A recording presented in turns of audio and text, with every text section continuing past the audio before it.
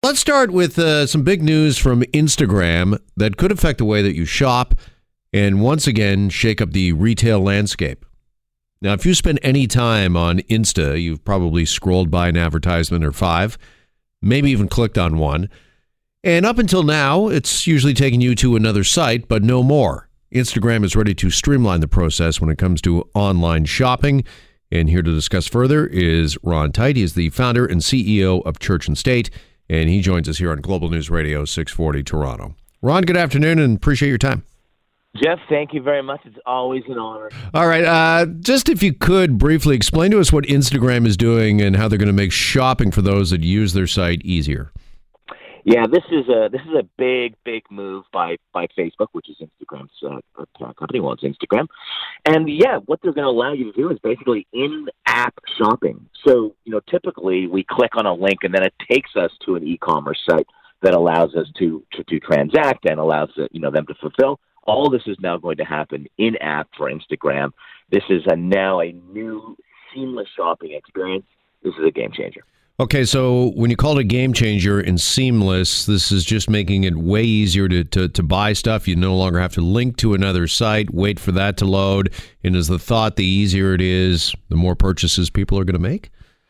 Yeah, I think so. I mean, what Instagram is great for is, I think it's almost instant inspiration, right? When you're scrolling through Instagram, you're checking out your friends' feeds, you're checking out stories, you've got some time to spare. You're not really I'm coming up to a place to transact, right? You're not putting your shopping hat on. But when you see something that you're inspired by, you think, it'd be great to have that. Now, you don't have to now put your shopping hat on and go to an e-commerce site. It's right there in the app. So it allows you to go from inspiration to transaction really, really quickly and with no hurdles along the way. So what's the reaction been from name brands? I understand about 20 are participating in the rollout and some pretty big names like Nike. Yeah. So, when you look at, I think it's going to have two effects on two different groups. One is the influencers on Instagram. And now these people, when you look at top 10 Instagram followers, these are all celebrities. These are people who have influence over your transactions.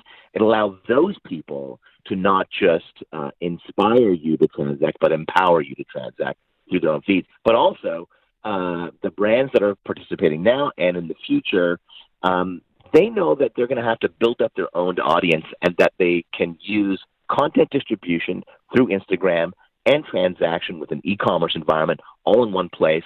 It will save them money. It will save them time. It will be a way better experience for their customers. Okay, so that's a good news story for the brands, but what about the retail landscape and the brick and mortar stores? How is this going to change things? Is this another hit to those that are in the malls and have got a physical facility?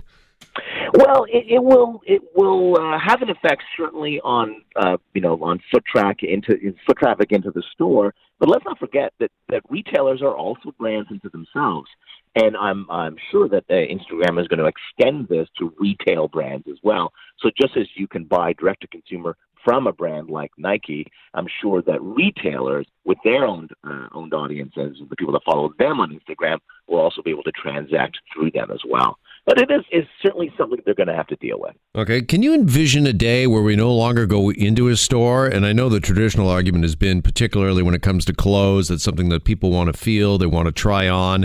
But if I'm loyal to a certain brand and I know what my size is, do I really need to go in there?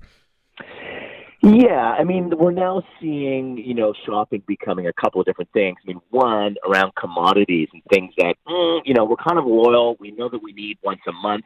We can get that on automated delivery. So we don't need to go to a website to order it. We don't need to go into store. It just shows up at our door.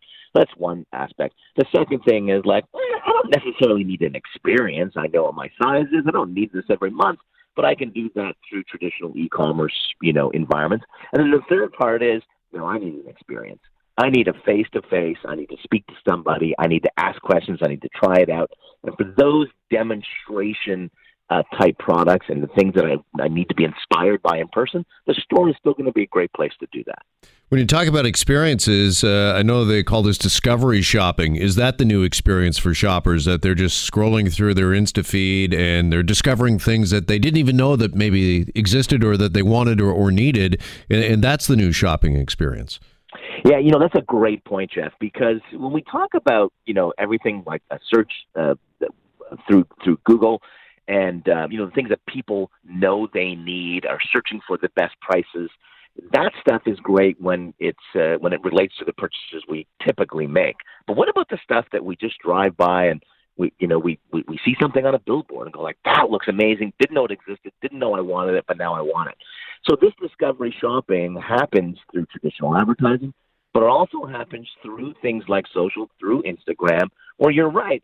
I'm just scrolling through, and I see a great pair of shoes, but the shot before it is my friend's dinner at a restaurant, and the shot after it is, another friend's kid or their dog. Right. So it's becoming a part of our day where we're scrolling through for inspiration, for information, for education, and for relationships, and shopping is just now inserting itself in the middle of it, either because we follow the brand or the retailer, or because they've bought space as a sponsored ad within the feed itself. You mentioned a second ago about influencers, social media influencers. And is it Kim Kardashian? Is she the biggest one on Instagram? Does she hold the most sway?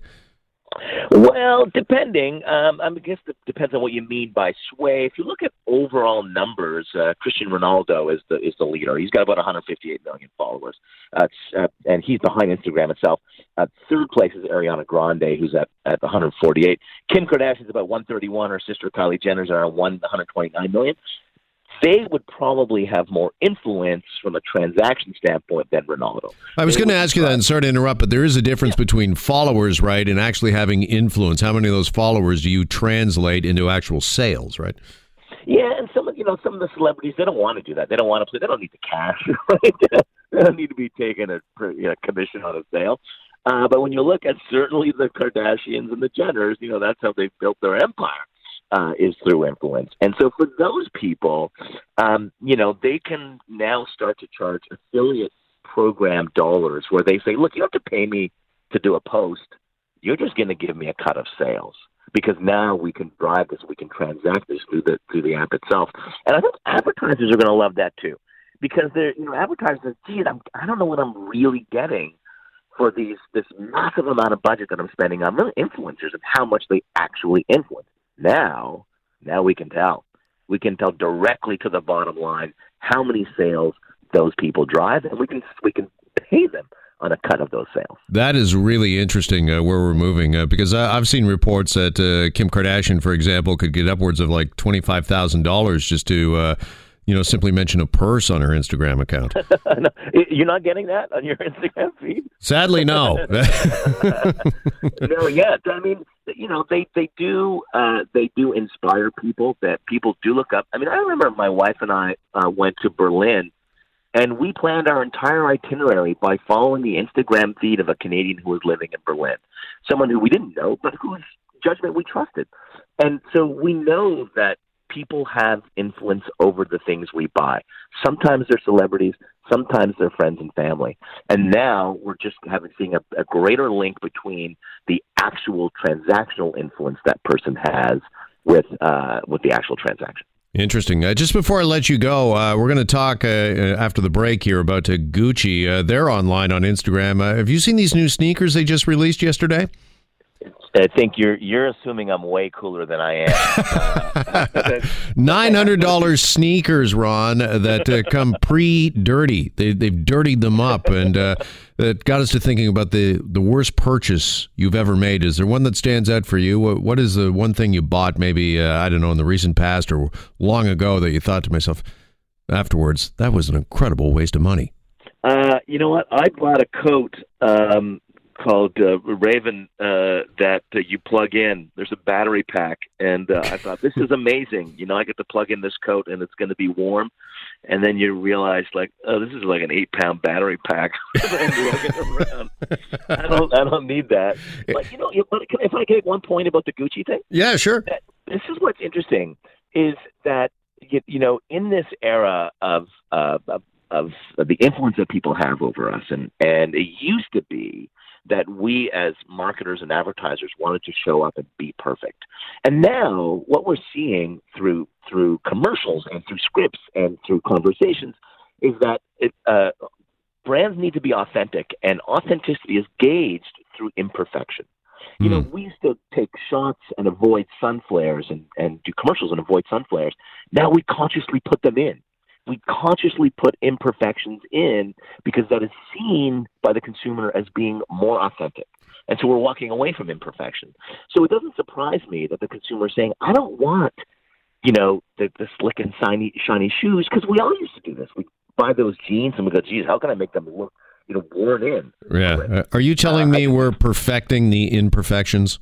That's a great line. That's a great line. Hey, Ron, thanks so much. And sorry about that jacket purchase. I'm thinking the last thing you need is one more thing to plug in around the house. Exactly. Thanks so much, Jeff. Have a great day. You too. There goes Ron Tite, founder and CEO of Church and State.